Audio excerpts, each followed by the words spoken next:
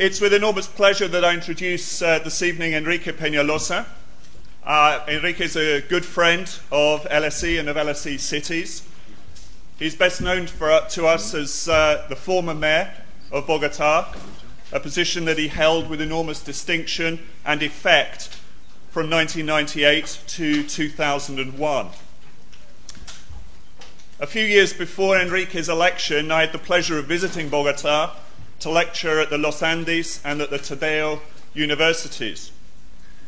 The city then had a reputation for a degree of good governance. Its utility companies were more effective than most of those that I was familiar with in much of the rest of Latin America. Large infrastructure and private redevelopment schemes were much more likely to get off the planner's drawing table, certainly compared to Mexico, where I'd spent the previous years. Talking about taxation was not entirely taboo. The economy was doing well, even if inequality was a major problem, as was land tenure insecurity, and of course crime and violence. And although this was some time before I began working on violence in Latin America and on gangs in particular, I still remember visiting and spending half a day in the Calle Cartucho. That was very memorable. I still bear the mental scars. Within less than a decade, and taken in the period of Enrique's administration, however, this impressive city was further transformed. The Transmilenio mass transit system, a series of public parks, cycleways, and my personal favourites, the library projects, of which I'm sure we'll hear about, are standout examples. They've become attractive examples of urban interventions to mayors across Latin America and beyond. In Alejandro González Iñárritu's film Amores Perros, one of the characters says the line, "If you want to make God laugh, tell him your plans." With stereotypical fatalism, the film suggests it is best either not to be a planner, have plans, have hopes, or have visions, or if you do harbour such desires, not to tell anyone, especially not God. To be a successful city mayor, you need plans. In order to get these plans acted upon, requires the imagination for them to be communicated.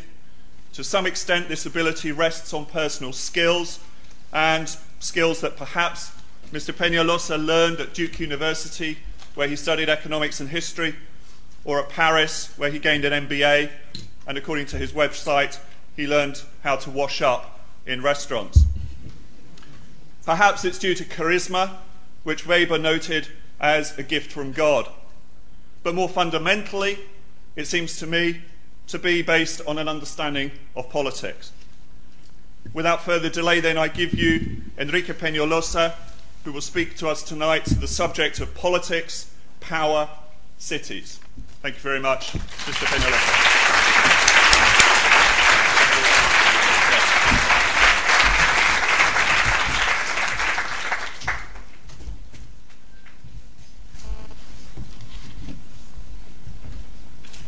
Thank you very much, Garrett.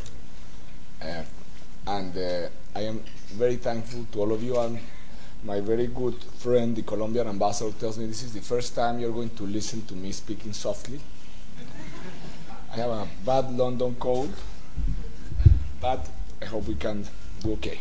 And I'd like to thank very much the LSE Cities program, my friend Richard Sennett, Philip Road, Ricky Burdett.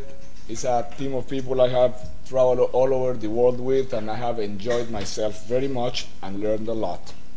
But of course, all the things I say that you disagree with is not because of their fault.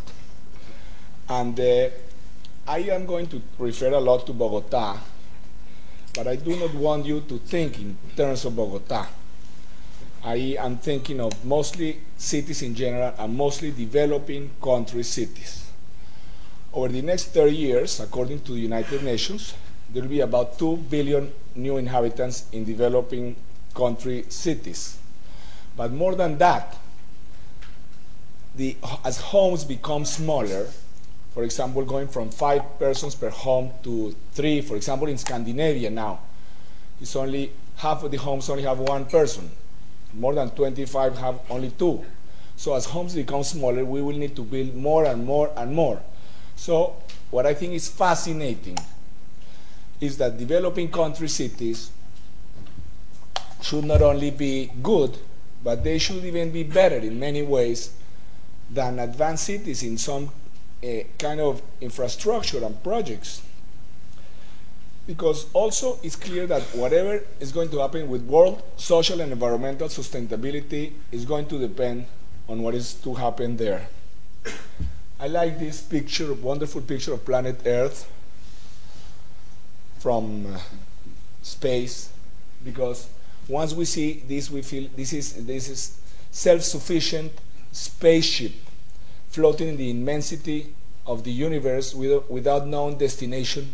And then we feel very close to each other. You know, we share this fragile Earth, all of us. But once we come down, we realize we do not share it really that much. For example, if you are a Colombian, it's extremely difficult to get a visa to go most places in the world.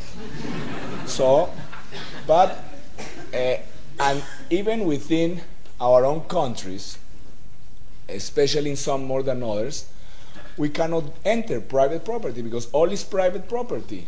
We cannot enter. We enter and we get killed. Some very civilized countries, such as Scandinavian countries, allow people to walk through private property and even to camp without asking permission. But that's still very rare. This is an interesting discussion that has been going on in Britain, but this is far from going on in developing countries where you can really get shot, but in the United States, even more so. So, and then we go to our cities.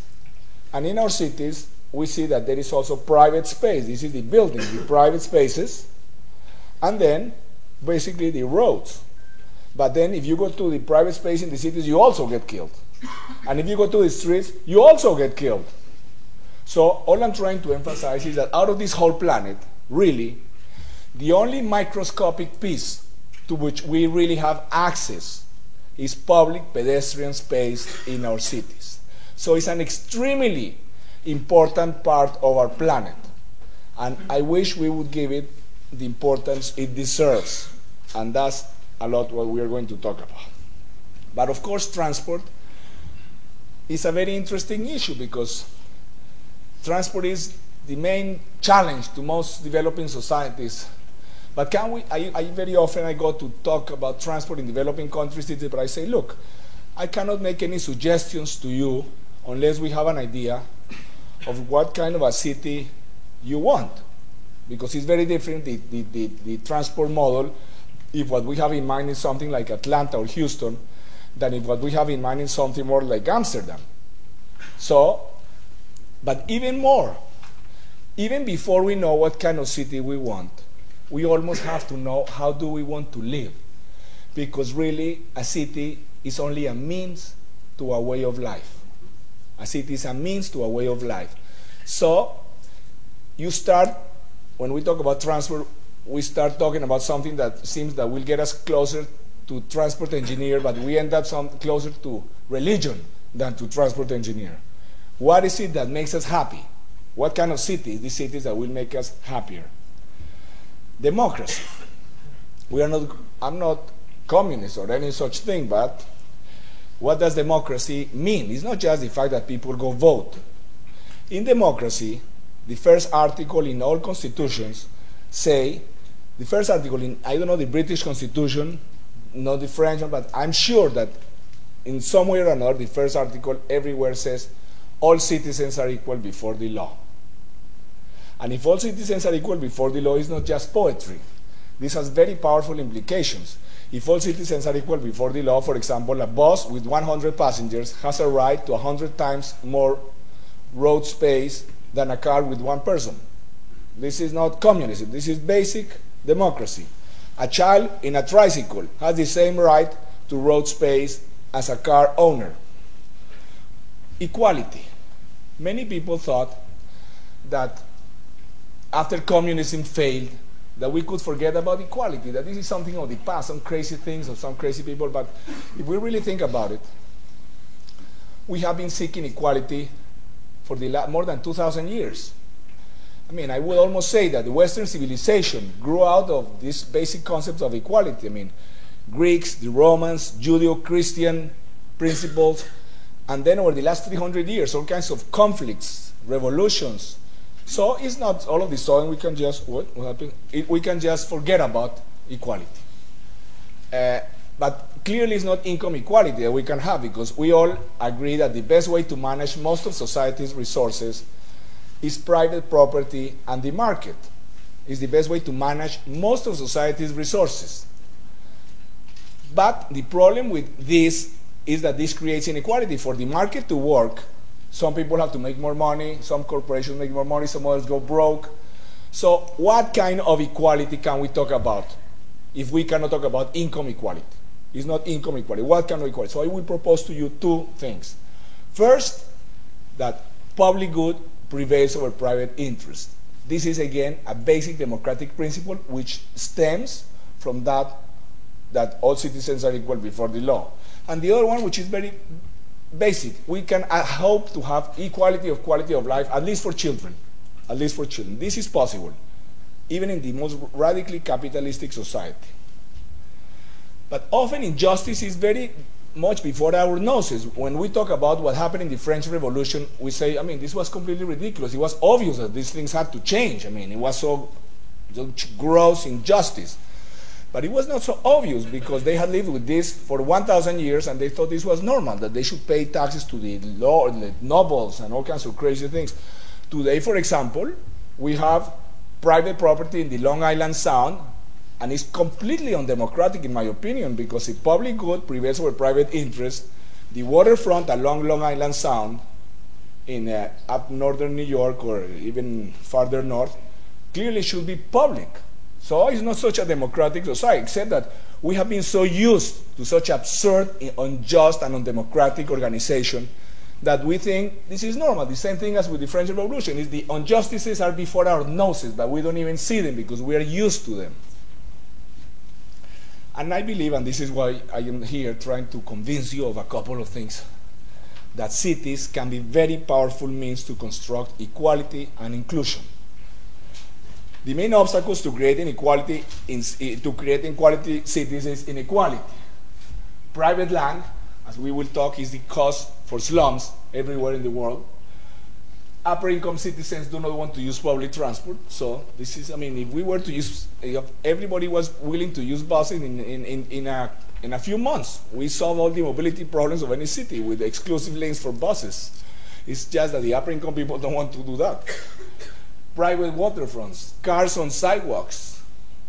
The upper income people in Beijing or in Chengdu, or they think they are of a higher class if they have a car, so they park on the sidewalk.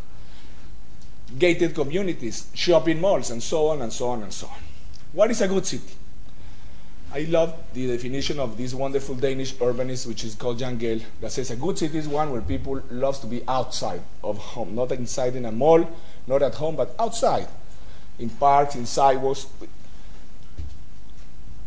And in order to find criteria for what a good city is, what is it that we need beyond survival, beyond water supply and those things? Happiness needs. We need to be with people. We need to walk, not in order to survive. We could survive inside an apartment all our lives, but clearly we are much better off if the sidewalk is 10 meters wide than if it's only 2 meters wide. And here we enter a realm that much of the things that have to do with cities are very subjective. It's very interesting because government has to intervene. Society has to intervene. We cannot let just the owners do whatever they want, to do any buildings of any height they want, or to do the sidewalks of any height, wide they want. But it's a very subjective decision. What is the height that you allow? So it's a very fascinating issue. And also cities, and people need not to feel inferior. And this is something that people feel much better if, for example, rich and poor meet in public transport, in public spaces, and so on. These wonderful cities where, for example, here, a city that is good for children, for the elderly, for the poor, is good for everybody else. But of course, the people who least participate in how cities are designed are children, the elderly, the handicapped, and the poor. Mostly it's upper middle class males who design cities, upper middle class people's pressures who decide how developing country cities are created. Children never are taken into account.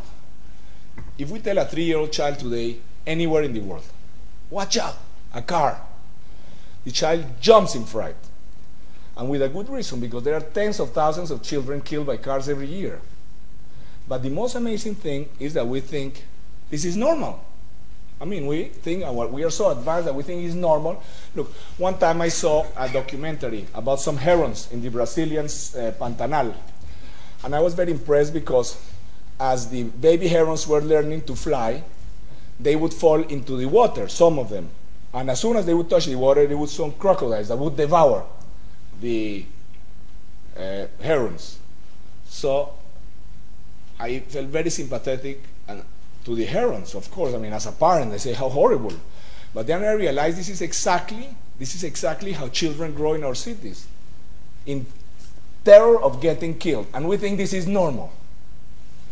We still talk about wolves. Even in Colombia, where we never had wolves, for example, we tell the children about wolves, and because it's Western civilization somehow, or in civilization, and people get scared. Because there were a few children that were eaten by wolves in the Middle Ages in Northern Europe. But I can assure you that there are, on any given month in our time, there are more children killed by cars in a month than were killed by wolves all through the Middle Ages. And people think it's normal. So, this is an ancient Chinese city, maybe not with bicycles, but a child could walk safe. This is new, this thing of being afraid. A city friendly to people or a city friendly to cars? Because there are conflicts. It's not like it can be good for everybody. No, it's not so much, because high velocity urban roads are like fences in a cow pasture. It makes the city more and more difficult. It restricts our freedom. Clearly there is a conflict for space. Look at this. Cars above, cars below. They were very generous to leave a little space here for human beings. Or this, And then, of course, people think this is progress. This is upper income people in these cities think this is progress. This is shown. The mayor is very proud to have built these kind of things. I would say that a measure for anything to be done in a city is, does it make the city more or less pleasant to walk? To me, that would be the main measure. Anything, to a new building, a park, some transport system, a road, does it make the city more pleasant to walk or less pleasant to walk? The fact is that there is no such a thing as a natural level of car use in a city. I mean, if there was more space for cars, there would be more cars in London. If there were less space for cars, there would be less cars. Never has a city solved its traffic problems making bigger roads.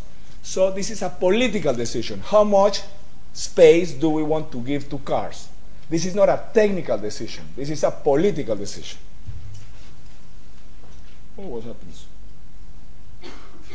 Oops. He got blocked.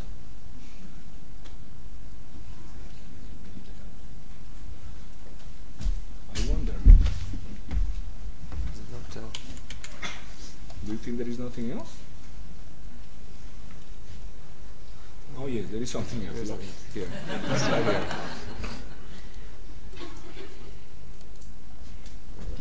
Transport is a very peculiar problem, because most problems developing country cities have tend to be solved as societies become richer. Health and nutrition, education tends to get better as we are richer. But transport is the opposite. As we get richer, we get more and more traffic jams, more pollution, more of a mess. So clearly it's a very special problem. And trying to solve traffic jams with more or bigger roads is like trying to put out a fire with gasoline. In the United States, for the last 40 years, they have been following. And every city has been increasing the time lost in traffic jams despite giant highways everywhere. In Canada also, except in Vancouver, which has not allowed the provincial government and the national government to build highways. And so this is the only place where traffic jams and times in travel times have not increased. So why? this is something very important, and I wish developing country people would understand it. Traffic is not created by the number of cars. I mean, there are some counterintuitive truths. I mean, for example, if I had not been told, I would have never guessed that it was the Earth that went around the sun, and not vice versa. I would have never understood that. So some things seem to be, but are not. So it seems to us that making bigger roads solves traffic jam, but it doesn't. Why? Because what creates traffic is not the number of cars, it's the number of trips and the length of trips. For example, for traffic, it is exactly the same to have 10 cars doing 1 kilometer each as to have 1 car doing 10 kilometers. It occupies the same amount of road space. So this is why never has building bigger roads or new roads solved traffic jams. Never. On the contrary, because as soon as bigger roads are built, people go farther and farther and make more trips, so it never works. Like in the United States, it's very interesting that if we go to New York or to London or to Paris and we talk to the Secretary of Transport and we talk transport policy, immediately what they understand is how to reduce car use. But if we go to a developing country, it's exactly the opposite. How to solve traffic jams, which in fact is how to facilitate car use. Mobility and traffic jams are two different problems, which require two different solutions. We do not solve, mobility, the only way to solve mobility is with public transport. Subways, bus systems, this will solve mobility, but they will not solve traffic jams. This is why London, one of the cities which has the most sophisticated network of subway and trains in the world, it has to charge congestion charge. So you will solve mobility, but you will not solve traffic jams. The only way to solve traffic jams is restricting car use. And the way to restrict car use, the most obvious way, is to restrict parking. Whenever you are going to restrict parking, like the mayor of Paris has taken out like 14,000 parking places in spots in the street over the last 5 or 6 years to make bigger sidewalks, and people of course protest. Hey, where are they going to park? So I think the mayor should tell them, look, in no constitution in the planet, you find, especially in the developing world, there are so many rights to everything, not so many obligations, but rights a lot. But not even in the most generous constitution do you find that is included the right to park. This is not a constitutional right anywhere. So the mayor, if somebody tells him, where am I going to park now? The mayor can tell him, look, this is not my problem. It's the same as if you ask me, where should you keep your food or your clothes? This is not my problem, It's a political decision of society. All I'm trying to say, I'm not saying it should have bigger sidewalks, maybe not, but what I'm trying to emphasize is that this is a political decision, not a technical decision. Here, this is a real picture. When you invest a lot in this and not here, you end up electing Mr. Chavez. I don't know if it's good. I don't know. I'm not going to say if it's good or it's bad. All I'm saying is the cost. The cost, clearly. There is a conflict for money. Venezuela, for many years, invested a lot in this and very little in this. And then clearly there is a conflict for money and for space between. The real class conflict today is not the Marxian class conflict between proletarians and capitalists and all this story. That was very beautiful. No. The real class conflict in developing countries is between car owners and those who do not own cars. And in developing countries, almost by definition, only a minority owns cars. And clearly, it's a conflict for space and for money.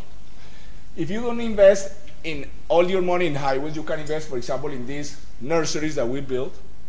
We decided we were not going to follow the Japanese Cooperation Agency's recommendation to invest like $20 billion on highways and elevated highways, like 8 elevated highways through the city and all this, but rather to restrict car use and to invest in things like this, nurseries, children nurseries, many fantastic schools, by the way, with an interesting scheme of management through which some of the best private schools manage these poor schools in the poorest neighborhoods.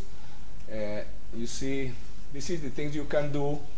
And Bogotá now has built maybe at least 130, 140 high-quality schools in the poorest neighborhoods, because basically it took a decision to invest a little less in highways and a little more in schools.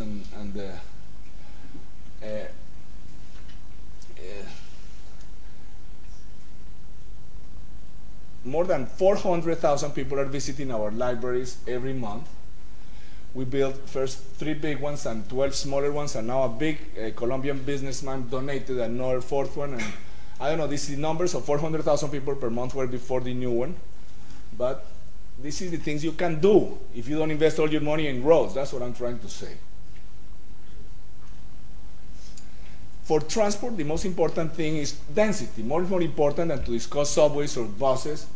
Suburbs are very big problem, but it's not because people are dumb that they go to the suburbs. It's because they are seeking to have green, to have children riding their bicycles safely.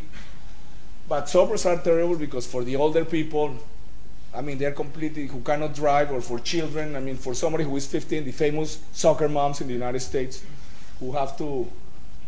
So suburbs, of course, for many reasons, we don't have, many of you study these things, so clearly low density development makes it impossible to provide low cost, high frequency public transport. If Bogotá has one of the highest densities in the world at this time, like 220 inhabitants per hectare. It's almost like Manhattan.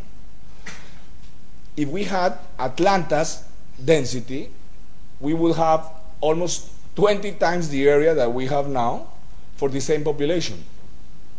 So it would be impossible to provide low-cost, high-frequency public transport. But not only so this is the kind of thing that is happening in many Latin American and developing countries, this American type of suburbs. Again, everywhere, I'm sure in the London School of Economics, in every planning school in the planet, they realize this is the biggest mistake. But they continue to build them all the time. And in Mexico, for example, they have found that the Infonavit, which is a wonderful institution, which builds formal housing for the lower income people, has found that sometimes up to 15% of the homes they have sold are empty, because the people prefer to leave the homes empty and to go and rent a room closer to downtown because it's too far and too expensive. And so this is all over. This is in Manila. I mean, everywhere is the same. So density does not mean, of course, 20-story high buildings. It can be like this, very quickly. Let's go quickly.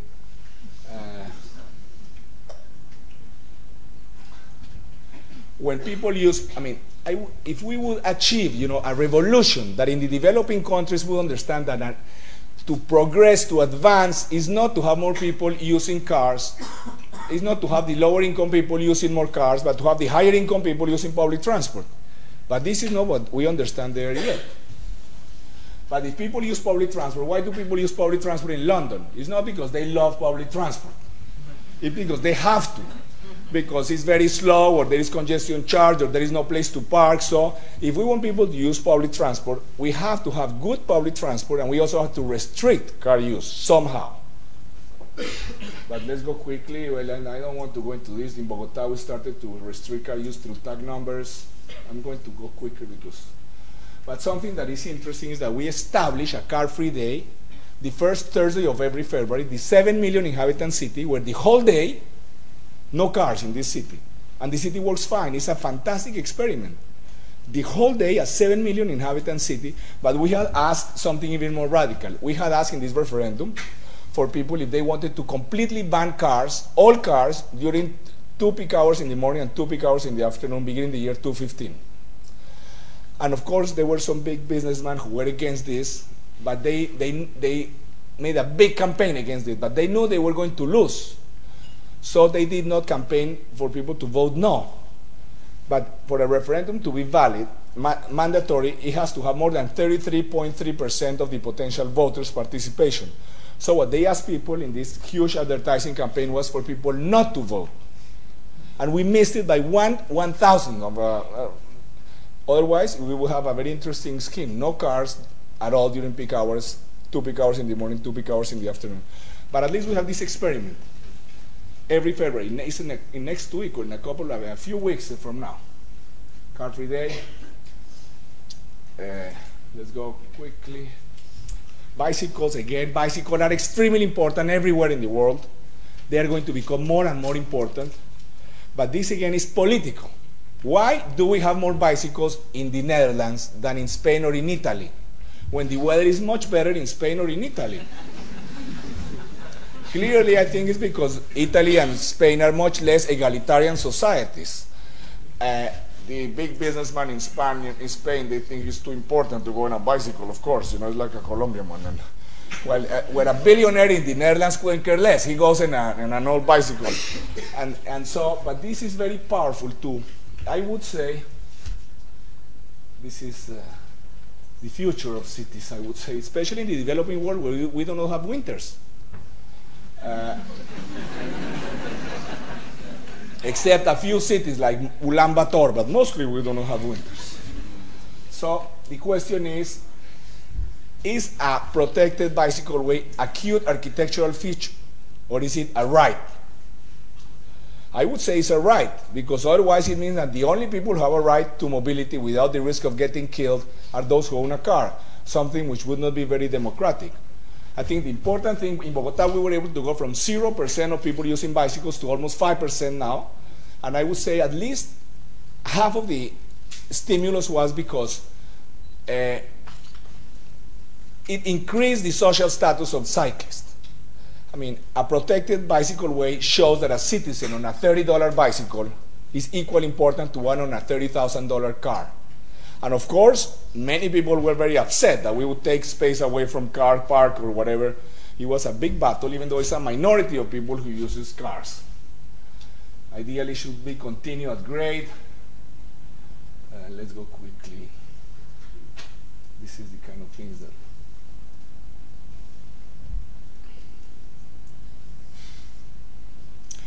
Look, if we had fuel, let's say in London there was war, or an earthquake or something, and we had fuel only for 5% of vehicles in London, to whom would we give the fuel? I mean, unless we want to commit suicide, we would give the very scarce fuel to buses and trucks so that the city works. If we decide to give it to whoever can pay more for it and to give it to a few cars, we will starve. As simple as that. So it would be mad. So now let's ask a different question, but very similar. If there was space, road space, only for 5% of the vehicles, to whom would you give this space? I think a democratic city should give this space, and not only a democratic, a city that wants to survive and is not mad should give the space to public transport and bicycles and pedestrians. Upper income citizens in developing countries, they all want subways, very madly. They have not the slightest intention of using them most of the time. But they think they will put low-income people in underground so that they will not take space away from their cars with the buses. You know?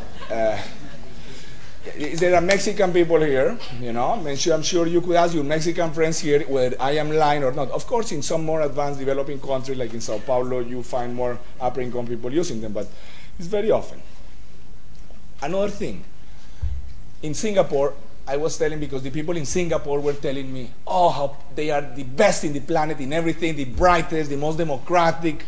I mean, and so they have fantastic subway and all this. I say, I mean, if you are so democratic and you really believe that public transport should have priority, why do you give these wonderful highways with full of flowers and gardens and everything to private cars, and you put public transport users underground like rats?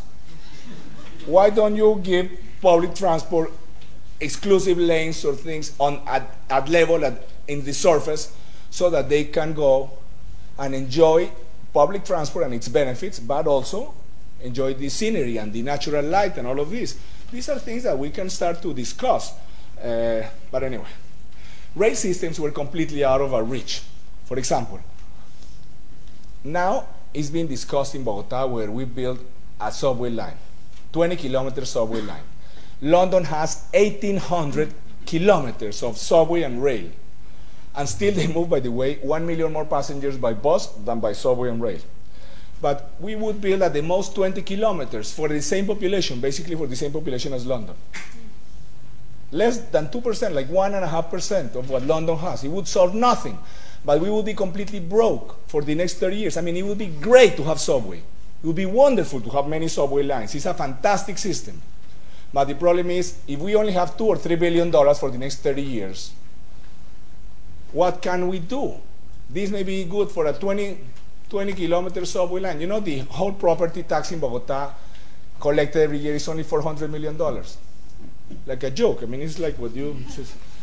So we created this system, copied from Curitiba in Brazil, which I think is a very powerful symbol of democracy. One of the most beautiful, this is a system that is moving, by the way, more passengers our direction than 95% of rail systems in the world. It's moving more passengers our direction than all subways except for 6 or 7. But it costs, while an underground subway may cost $200, $250 million kilometer, this costs $10 million kilometer. So this works like a subway, basically. People pay when they enter the station, but the interesting thing is that this is a very powerful democratic symbol. We say we are going to give road space in priority to public transport. Let's go quickly. I'm going to go quickly. But even if we build a few subway lines, the only way to reach a whole city is with buses. So I don't want to go into this, but this is a very interesting democratic symbol.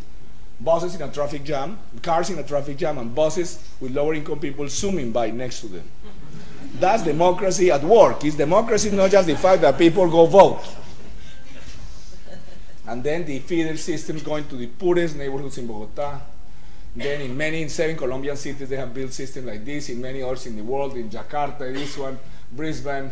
This is one that just opened in Guangzhou. It's moving more passengers our direction than all subway lines in China except for line 2 of Beijing. So these are the fascinating thing about this system is that basically this proves that transport is a political decision. It's not a technical decision. If we are ready to give priority in the use of road space to public transport, we solve the problem very quickly. Of course, it's easier said than done. Sometimes you need to get cars out of the street altogether. People sometimes say, oh, here, this is too narrow, this street, so we cannot put the bus system through here. So what we have to tell them is, this is a democracy, so what we have to do is that there is no space for cars, not that there is no space for buses. So this is in Bogotá downtown, or this is in the Netherlands. But let's imagine a new city. Imagine a new city in Asia or in Africa. Why not have hundreds of kilometers of streets just for buses and bicycles? It's very easy to do it from the start. There is no conflict because we are talking about the new areas to be built. So easy to do. Because nothing, it's just a matter of a little thinking a little different, not just copying what has been done elsewhere. Very quickly, in Pereira, Bogotá, buses in highways like in Turkey here, in Istanbul, or in Bogotá,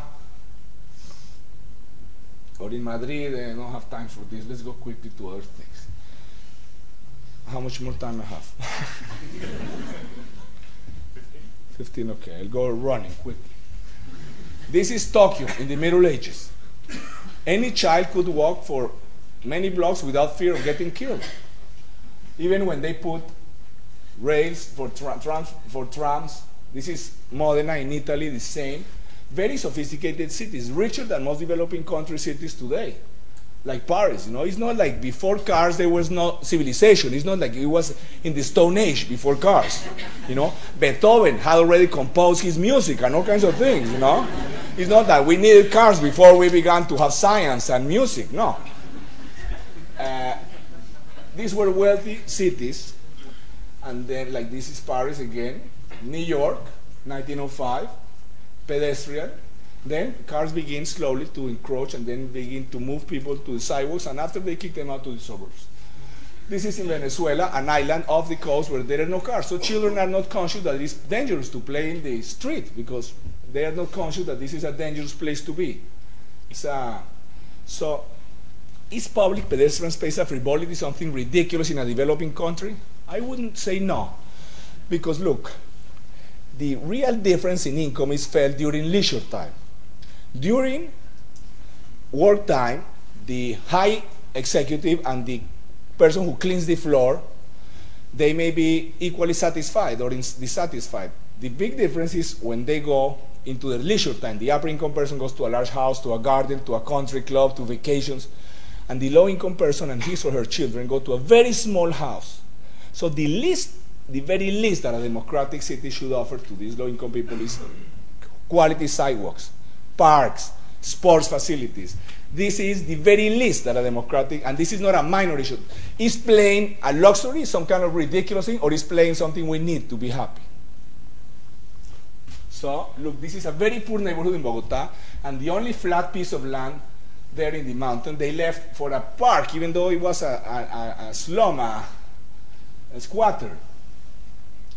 Of course, in public space we meet as equals, of course, and this is the kind of parks that we did in Bogotá that was very important, and a big battle. I mean, I'd like you to see this picture, because it's the same as the next one. Space for children, the space for cars. It's the same. We do the park and the sidewalks. Of course, I would love to pave the street for cars too, but if you don't have enough money, what do you do first? Again, this is politics. This is ideology. This is not, of course, in these neighborhoods, 99% of the people don't have cars. Look, this is wonderful Central Park. When Central Park was created, New York was much poorer and smaller than most developing country capitals in the world today.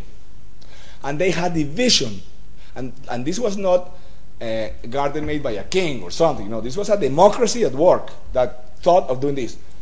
So let me ask you something. For example, here in Bogotá, we have a big problem. A golf course of a private club right in the middle of a very high density area. I mean, democracy again is that public good prevails over private interest. What do you think is better for general happiness? To have 300,000 people or 400,000 people use this on a Sunday, or maybe to have it maybe 1,000? This is clear, you know, but we were able only to turn the polo fields into a park. But difficult battles. But the issue is, here this is an interesting picture again. This is Kibera, the biggest slum in Nairobi. Look, there is one of the highest densities in the world, the most horrible poverty, and then a golf course here. Do you think that's democracy at work? You know, I mean, democracy is not the fact that people go vote. That's just a little part of what democracy is about. So, of course, I think we have to buy land where the city is growing. But no developing country cities are buying land in significant amounts to make big parks, which this land, which is going to be bought in the borders, is going to be the big, it will be in the middle of the cities in the future. Sidewalks, very quickly.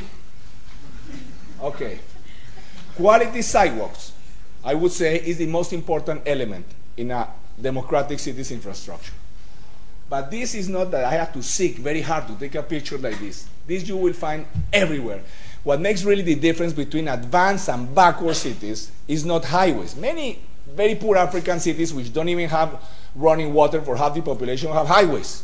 Many very bad cities have a subway line or two. But what really makes a difference between a quality city and a bad one is quality sidewalks.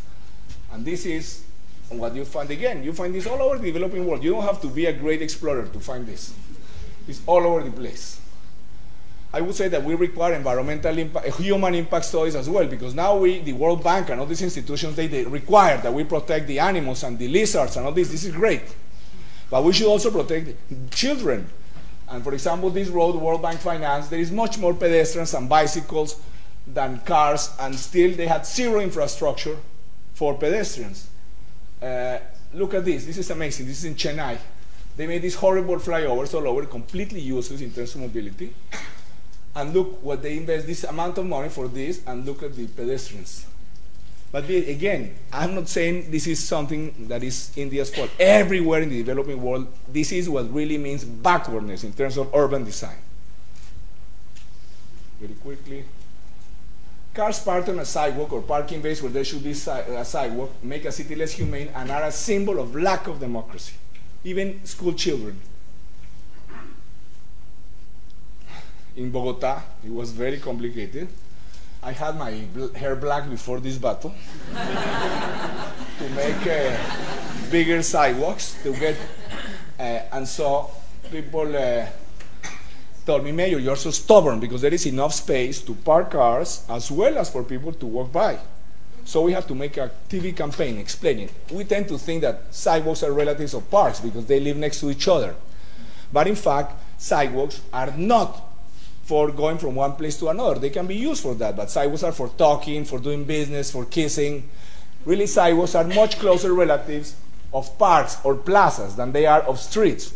And to say that in a sidewalk there is enough space to make a parking bay as well as for people to walk by is as absurd as saying that we can turn a great park or plaza into an open-air parking lot so long as we leave enough space between the cars for people to walk by.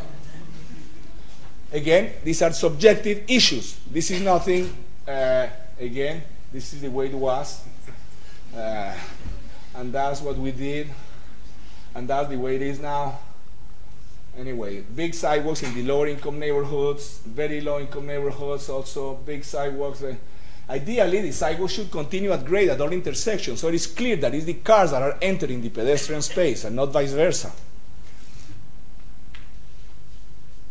Of course, we only did a few of those. Let's go quickly.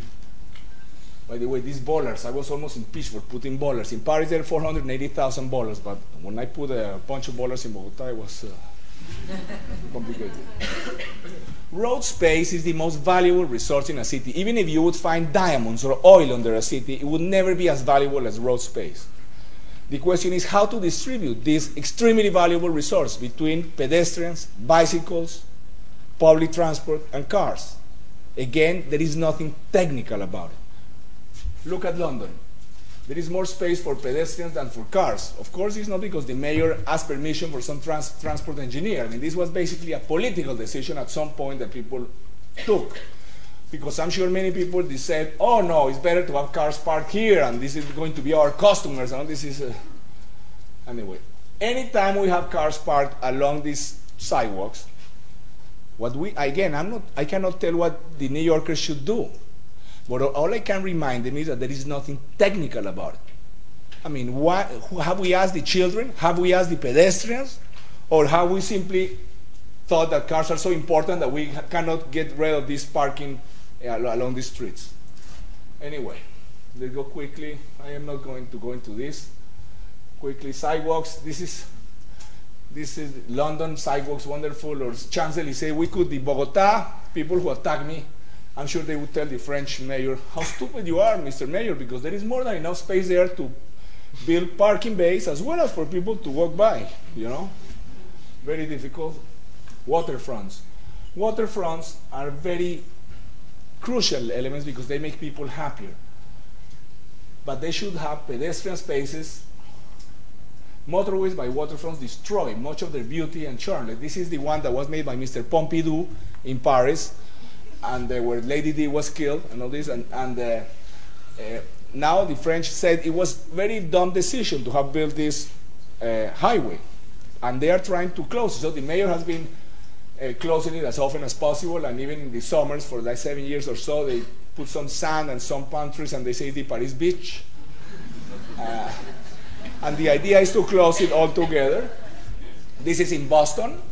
They invested like more than $20 billion to demolish this elevated highway because it was in front of the waterfront. Unfortunately, after they demolished it to create some great pedestrian space, they still put space for cars. I mean, a little after they put the road underground, a little down. But anyway, this is in Seoul. They invested $9 billion, not to build this highway, but to demolish it. And the people liked it so much that the mayor now, who did this, is the president of Korea. So ideally, there should be pedestrian spaces, but in the 20th century, engineers put highways all over the waterfronts because it was the perfect place to put high-velocity roads without intersections. So let's go quickly in Bonn. This is the way they should be, very quickly, or in New York, in a good place. There are very bad ones too, but in Bogotá, we don't have any wonderful river or lake, but we have drainage canals. And even then, people like it. Look what you can do in a very poor neighborhood. Not exactly the Thames, But, I mean, the 20th century will be remembered as a disastrous one in urban history because we made cities much more for cars than for people. So, towards the 1980s, people began to pedestrianize streets all over the place, and this is wonderful San Sebastian in Spain or in Chile, these two blind women, how could they enjoy the city otherwise? This is in New York. Last year, the wonderful Secretary of Transport, Janet Sadiq Khan in New York, just took half the space from Broadway, and made it a pedestrian and bicycle space, and then in some parts, only pedestrian. This is not for a festival, this is permanent. Let's go quickly. This is something interesting that we did in Bogotá. This is a 24-kilometer pedestrian and bicycle street promenade. I don't know of anything similar, and this is a very old picture. Now there is city all around it, but it's very difficult to get in a helicopter once you're not a mayor any longer. But this is 24 kilometers. This is the way this thing is. This also, imagine any new city could have hundreds of kilometers. Imagine for a rich or a poor person to have near where they live, to enter a pedestrian network would completely change their lives. And it costs nothing if we plan it from the start. In Kigali, in Rwanda, for example, it's very easy to do. This is again in Bogotá. First, this is the typical illegal neighborhood in Bogotá. First, normally they would pay the street for cars. What we did is first the pedestrian space, and then the pavement later. Again, the pedestrian promenade. Look, the fancy pedestrian space, even underground cables for bicycles, for pedestrians, and the cars in the mall. Again, it's a political decision. Bicycle shops. Again, we build very nice schools and parks, and then here you have the pedestrian 24 kilometer. It's thousands of people who use this every day to go to work. And this is where JICA, the Japanese Cooperation Agency, proposed a highway. We built a 35-kilometer greenway. Let's go very quickly. Another battle with a country club that they wanted to have a wall. So finally we won that they had to be a transparent enclosure, that they don't pay almost any taxes because it's a metropolitan green area. At least they should allow people to see the scenery in exchange for not paying taxes. I mean, always is inequality what creates problems everywhere. But let's go quickly because we don't have time. This is not just for the poor. This is in Germany, in Munster.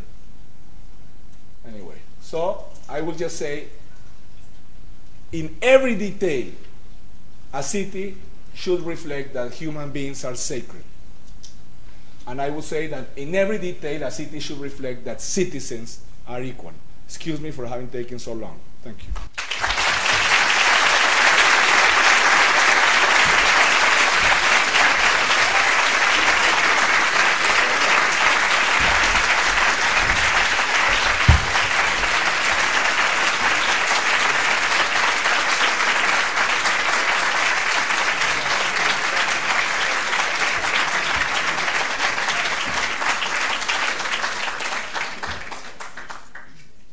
Thank you to Enrique for a stimulating and roving talk. Very much reminded of being, somebody may correct me if I'm wrong, the exact details of this, but in Houston a few years ago they finished the 4th beltway for the city, which is known colloquially as the Gutbuster, and it's the Thomas Jefferson Parkway.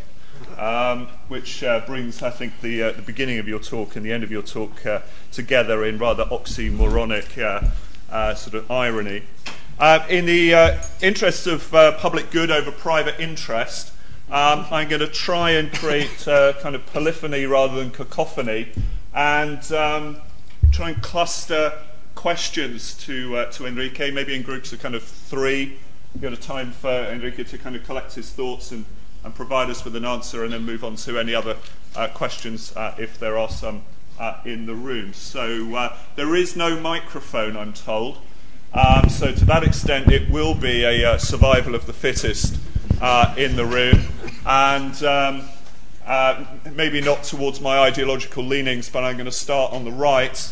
Man with the bicycle T-shirt, I think, at least deserves the first voice, with Emiliano Zapata on the back. I mean, what a perfect blend of irony and ideology can we have. So if we go here, Carlos, and then back right. So please. Okay, well, thank you, Enrique.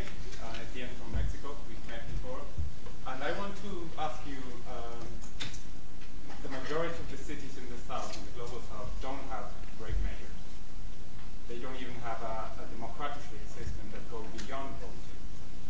And in many cases, there's not even civil service that could provide continuity of programs, projects, and so on and so forth.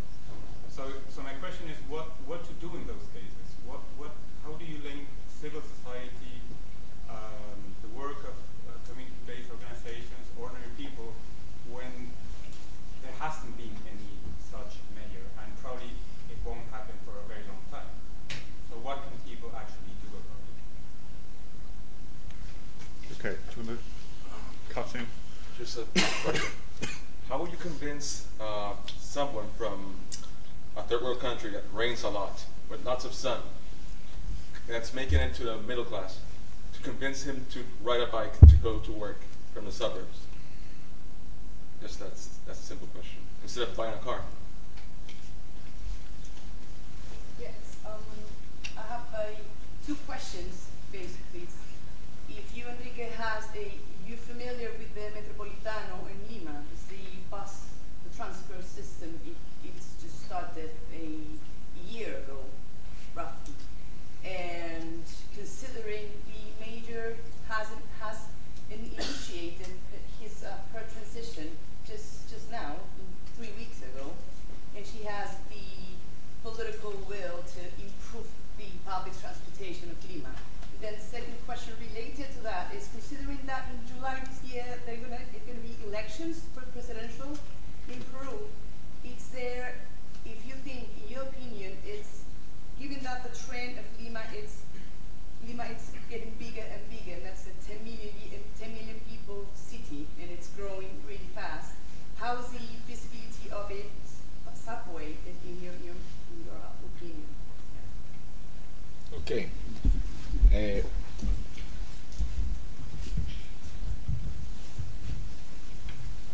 Well, in no developing country city, the subway moves more than 10% of the population. Only in Mexico, which is like 12.3% or something.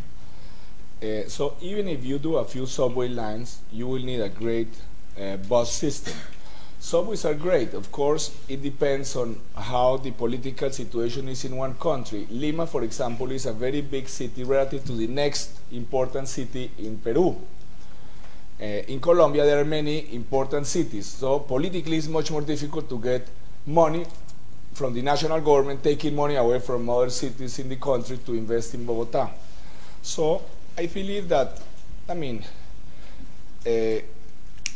clearly, I think BRT is not the best solution. It's the only solution. Even if we have a few subway lines, and this is difficult politically, very difficult, and somewhat politically managerially difficult too, but I think it's possible clearly to do some system that works well. In Bogotá, for example, which has had a lot of economic growth and all that in the last 10 years, and still only 22% of homes own cars. But even if everybody, so now, about the cars and bicycles, I'm not saying that people should buy bicycles instead of cars, but I think that clearly we need to restrict slowly, softly, car use. The most obvious way to restricting car use is to getting rid of parking. Here in London, in central London, for about 40 years, even in private buildings, they cannot build parking. So I think that when we are talking about a city with very few cars, it sounds like it's the dream of some crazy hippie, you know. But if we were to ask the best developing country students in the best universities in the 50 biggest cities in developing countries, if they would like to go live in London or Paris or New York for a few years, most of them would jump at the opportunity. So, and they would basically live without cars. in a carless city. So when we are talking about cities without cars, we are not talking about some crazy utopia. We are talking about cities which already exist. And not only do they exist, but they have the most valuable real estate in the planet. They are the ones that most attract tourists in the planet. And that's where most investors and everybody would like to go. So we are not talking of some crazy utopia. Actually, these cities, of course, this has to take time. When I am talking about, but basically what we would like to do is to restrict car use, more than to restrict car buying. If people, at least in the first stages, if people want to have a car, it's wonderful that they have a car to go to the countryside on the weekend, or maybe even to go out at night sometimes, but not to go to work using the car every day. In Paris, many people have cars, but they use the public transport every day. So, about the rain, look, when I was mayor, very often I would find these 70-year-old ladies, high-income ladies, that would tell me, you think you're crazy, you think that I am going to go on a bicycle or something. No, I mean, if we are just able to get maybe 15% of the population on a bicycle, this is a revolution. We are not talking that everybody is going to use a bicycle, or will use public transport. I mean, if we just get 15%, I mean, I would be more than happy, extremely ecstatic if we would get in Bogotá 15% of the people using bicycles. And the fact is, many times, again, this is the high-class perspective. In Colombia, which is a very tropical country, except for Bogotá, which is very high up, I go to the cities in the tropical Colombia, which are very hot, and the people say, it's impossible to use bicycles here, it's too hot, you think. And I say, why don't you go out and look, The people are there, the poor people are there using bicycles. Many, hundreds, thousands of people are there using bicycles. So, actually, if you build a great bicycle infrastructure, you will do two things. You will protect cyclists, and you will also give them a new social status. And then, how do we maintain the policies? That once you change the mayor, and how don't you? We were very lucky in Bogotá because we were a group of mayors that for about 3 or 4 mayors, we continued. I continued what had done Antanas Mocus before, and Antanas continued what I did, and Lucho Garzón also, and so to a large degree. But that's why I am here, because I hope to convince, I am absolutely certain that very soon you are going to be running your cities and your countries. This is why I am here. Because I am trying to convince you of a few things. So we have to really change the vision. So once that people really begin to imagine that there is something different that can be better. Of course, initially it's difficult because we need some examples.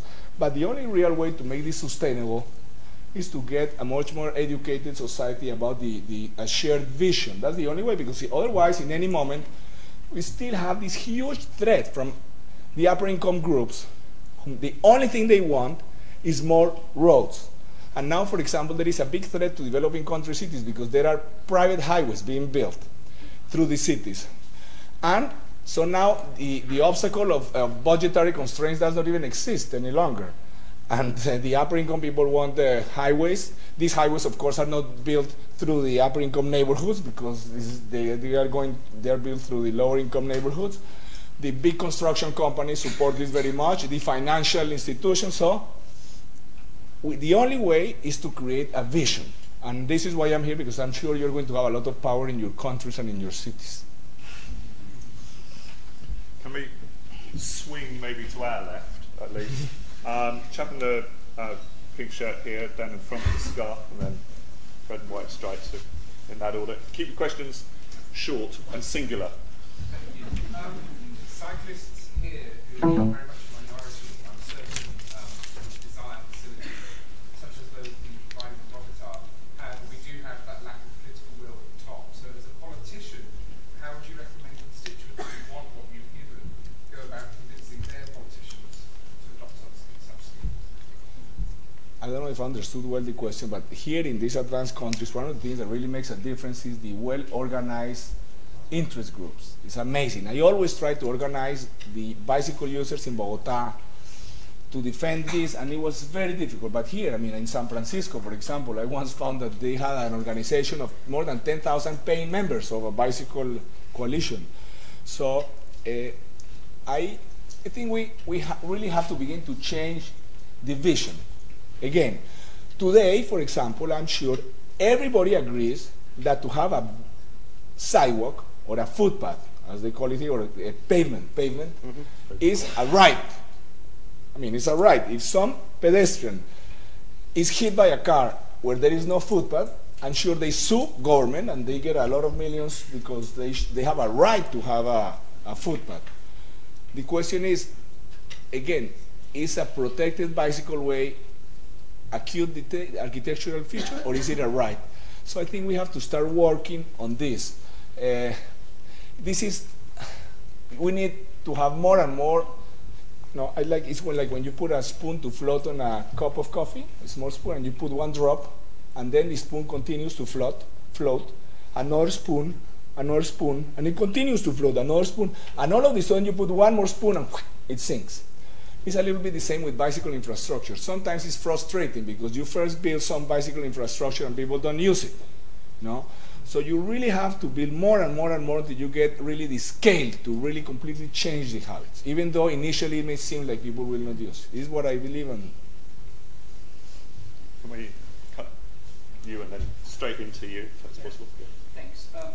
One of the points that you stressed was the fact that decisions about transport investment, like investing in certain types of infrastructure, whether it has to be or it has to do with rail or roads or cycling infrastructure, is political more than technical. I guess the question I have is how does that play back into, say, education, in the way we train our transport planners, for example, or in the way in which we educate urban planners and politicians, in fact, to take decisions in a fairly informed way? I think, happily, the world, I think, is changing. In Bogotá, when we arrived there, practically, I would say there was not one decent sidewalk in the whole city. Cars were parking all over the place. But now we have many, many young people studying urban design, urbanism, and I would think it would be unimaginable that we would do at least a new road without a good sidewalk. Maybe the old ones will take a long time before they get a good one. But so I am optimistic that the world is going in the right direction. You see more of this everywhere in the world, in Paris, in London, in Mexico, everywhere a little bit. Of course, you know, the problem is the Netherlands and Denmark, they are not sexy enough, you know. They have had a fantastic thing for many years, but nobody cares, you know. But once Paris does something, or New York, then everybody wants to do the same. And I think that's wonderful. We need to get London and Paris and New York to do more of this because everybody else will follow. Okay. Enrique, I share with you the financial concerns about the construction of a subway in poor countries such as Colombia. But I am a daily user of the tube, and I do not feel like a rat. Instead, I feel very glad of seeing drunk people, handicaps, artists in the tube. So I am also, my sense is that using the tube in London is a very good way of knowing the people and interacting with the people. Yes, my I agree. question is very simple. The line in Bogotá, the first line, goes through the east bound of the city, the richest part of the city, to the south. No, no doesn't go to the south. It goes only to San Victorino. Well, but the central part of the city, a very poor part In of a the city. in a city where only maybe 10% of the people are high and middle income, something like 90% of the route goes through higher and middle income. But you don't think that a tube system can also be a way of integrating socially a city? I mean, I think subways are wonderful if people use them. Again, as I mentioned, in some places in developing countries, people use them. The upper income people use them. In others, they don't. For example, in Mexico City, very few upper middle class people use the subway. Very few, almost none. Sao Paulo is different. But of course, subways are wonderful. I made a mistake to say that this is. All I'm saying is that it's nicer to be out in the surface. This is one of the. I mean, we don't have time to go into this but bus systems are not just cheaper. I think they have many advantages, some disadvantages. But for example, stations are much closer together. So you don't have the walking time from origin of the trip to the station and from the station to destination is shorter. when you have a subway system and you have to change lines, you have to get off and walk and wait for the next one. In bus system, they change line without you having to waste time. And one of the things, look, when I was a student in Paris, as you, I used to work at a hotel all night near Champs-Élysées, Hotel Ceramique in Avenue Wagram. All night, like 13 hours, 4 nights a week. And after I would come out very tired, I had to go to university the next day. And at that time, I couldn't care less about this bus or subway or thing. It's not because of principle or anything, not ideological decision. I prefer to take the bus or the longer elevated subway route because I wanted to see the city. It was nice, even though it would take much longer. So I'm just saying, I mean, if we can have subways, it's great, wonderful. The only problem is, what is more effective for solving Bogotá's mobility? 20% of subway or 20 kilometers of subway or 300 kilometers of this system? You know, I would love to have both. Okay, so a couple of questions at the front here. You and then Sylvia. Thank you. I would like to know now that you're working on the building up and strengthening of the Green Party in Colombia with former Mayor Marcos and Garzón. How are you linking the citizen culture approach to this, to making the city more inclusive for all? How does it come into the picture? Okay, I will take a few questions now. In a sense, sort of somewhat related, you mentioned that most cities are designed by upper income males, and I would completely go along with that. And I just wondered what specific dedicated efforts you made to actually include women, the elderly, poor and more marginalised groups in the actual shared vision of Bogotá. Take you two and then Enrique can The parks that were created look fantastic from the images that we saw. Just with regards to the land itself, what processes were gone through with the city of Bogotá in order to use the land effectively? And what was in existence on the land before it was made into the libraries and the parks and whatnot? And what processes were encapsulated into creating it into the public space that it was? Where people had, people had to be moved, and where were they put? I come from Caracas, Venezuela, a city in which, because of how dangerous crime and security violence have reduced public spaces and become more privatized. Specifically during the night. During the night, the gap between the poor and the rich increases, becomes bigger, and that's a common feature in many cities in Latin America. What's, from your experience, a recommendation of how to make people enjoy public spaces more during the night specifically? Okay. How to get people into public spaces? First of all, I think we have to get people out.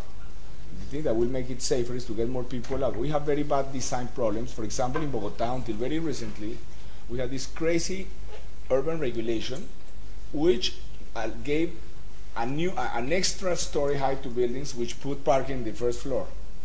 It's crazy, so that people would walk, and what makes cities safe is that people are seen from the private spaces and vice versa, things like this. So I believe that we have to, walls are crazy. Walls really destroy the quality of cities, and we have so many walls. Even if we're going to put enclosures, I would say, I prefer not to have enclosures, just to put some bars on the windows in the first floor. You find bars in London or in Paris and things in the first floors of many buildings, but at least they should be transparent enclosures and not walls, so that there are many things that can be done to make the public space more attractive, and it has to do also with police. But there is something that is fascinating. In Bogotá, the murder rate went down from about 82 per 100,000 inhabitants to about 18 per 100,000 inhabitants. And not because of the Uribe war against the drugs or anything, just because things that were done in the city.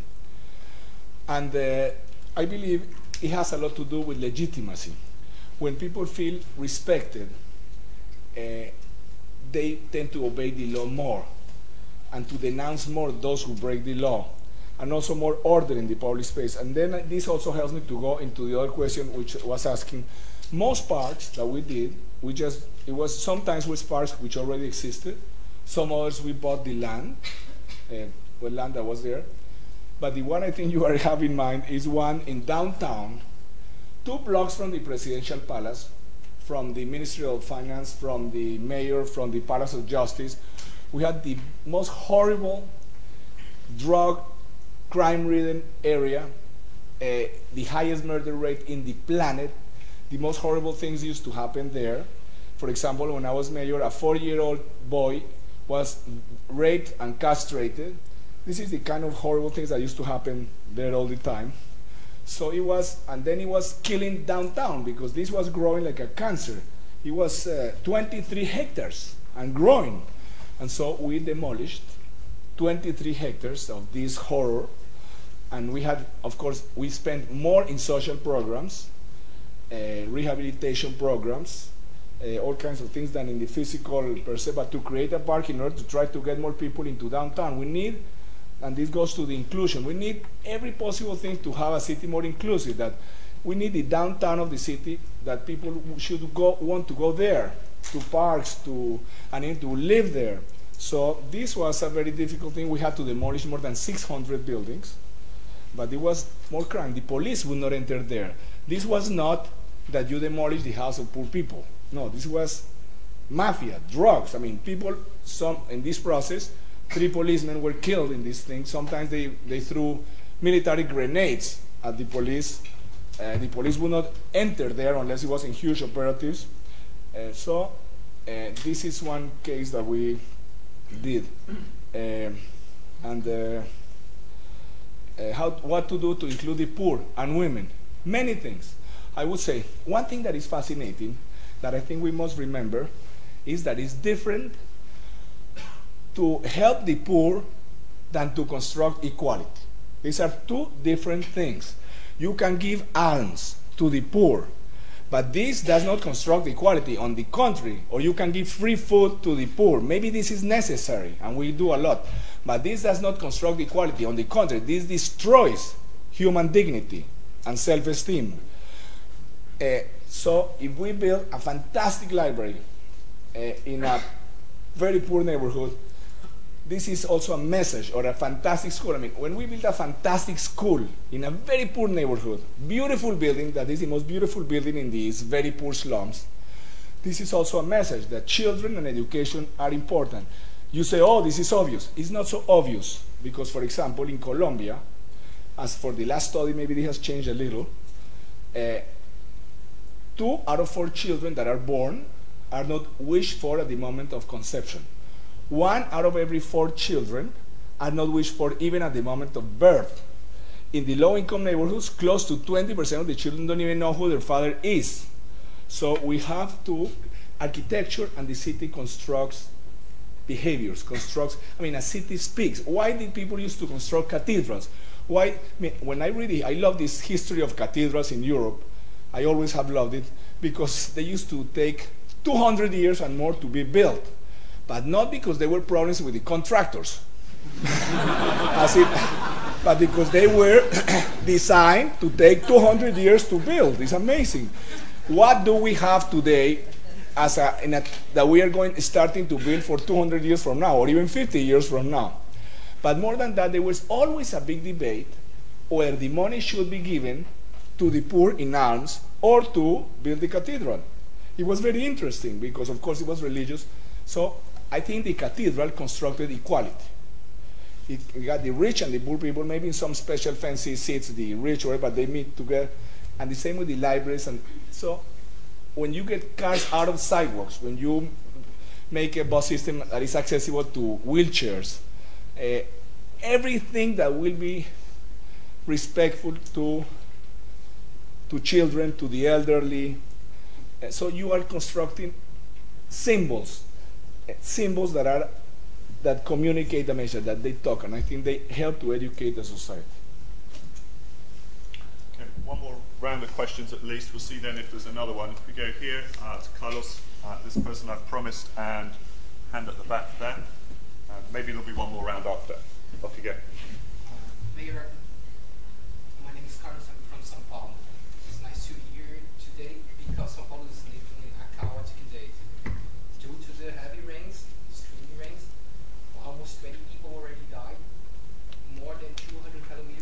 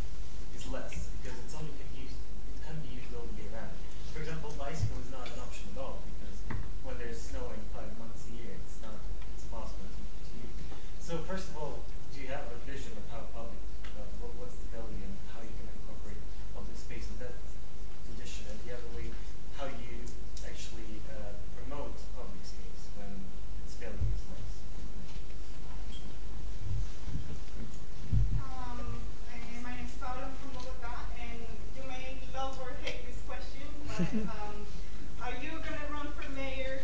If you are, I guarantee all my family's votes.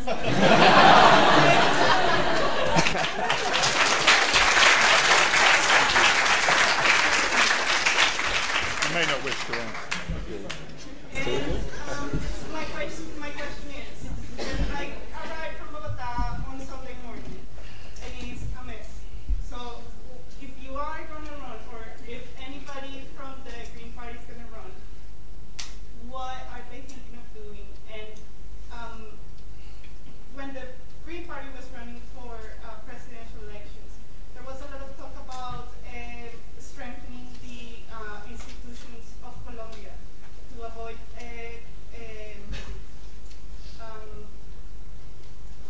whatever. Are you going to think of doing the same in Bogotá? Because I think it's quite important. Okay, thank you. I will try to run, but I'm a very bad candidate. But somebody, maybe Antanas Mocos will also run, so we'll have as we did the last time, a very friendly primary, very constructive, and if he wins or I win, whatever, I'm sure we can, whoever doesn't will help the other one in government. I do believe that we have to construct institutions, because it's amazing what the damage that a mayor who, in Colombia you can arrive to City Hall and you can fire everybody. And you can appoint some corrupt people, and so you don't know what is worse, if you not to be able to fire the bad ones or not being able to appoint the good ones. So, but clearly I think basically when we talk about corruption and all of this, the most important thing is to do different way of doing politics. And actually,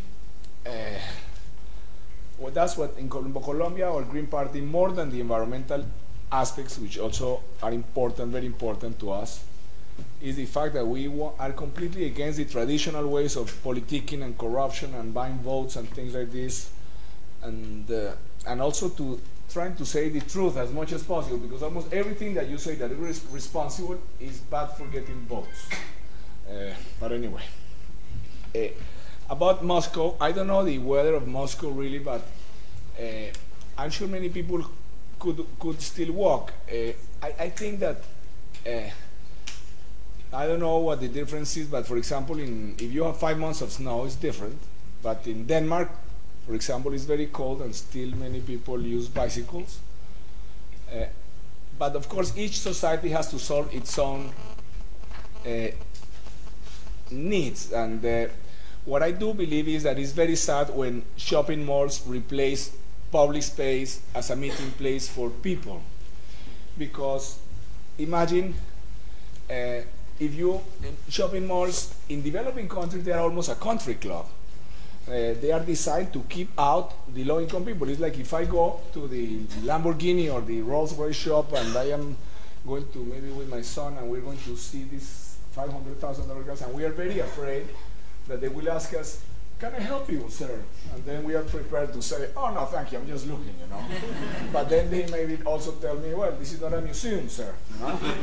But anyway, in developing countries, the shopping malls, to a large degree, are a means to exclude low-income people because they feel uncomfortable there, and in some cases, even the guards kick them out if they have certain images.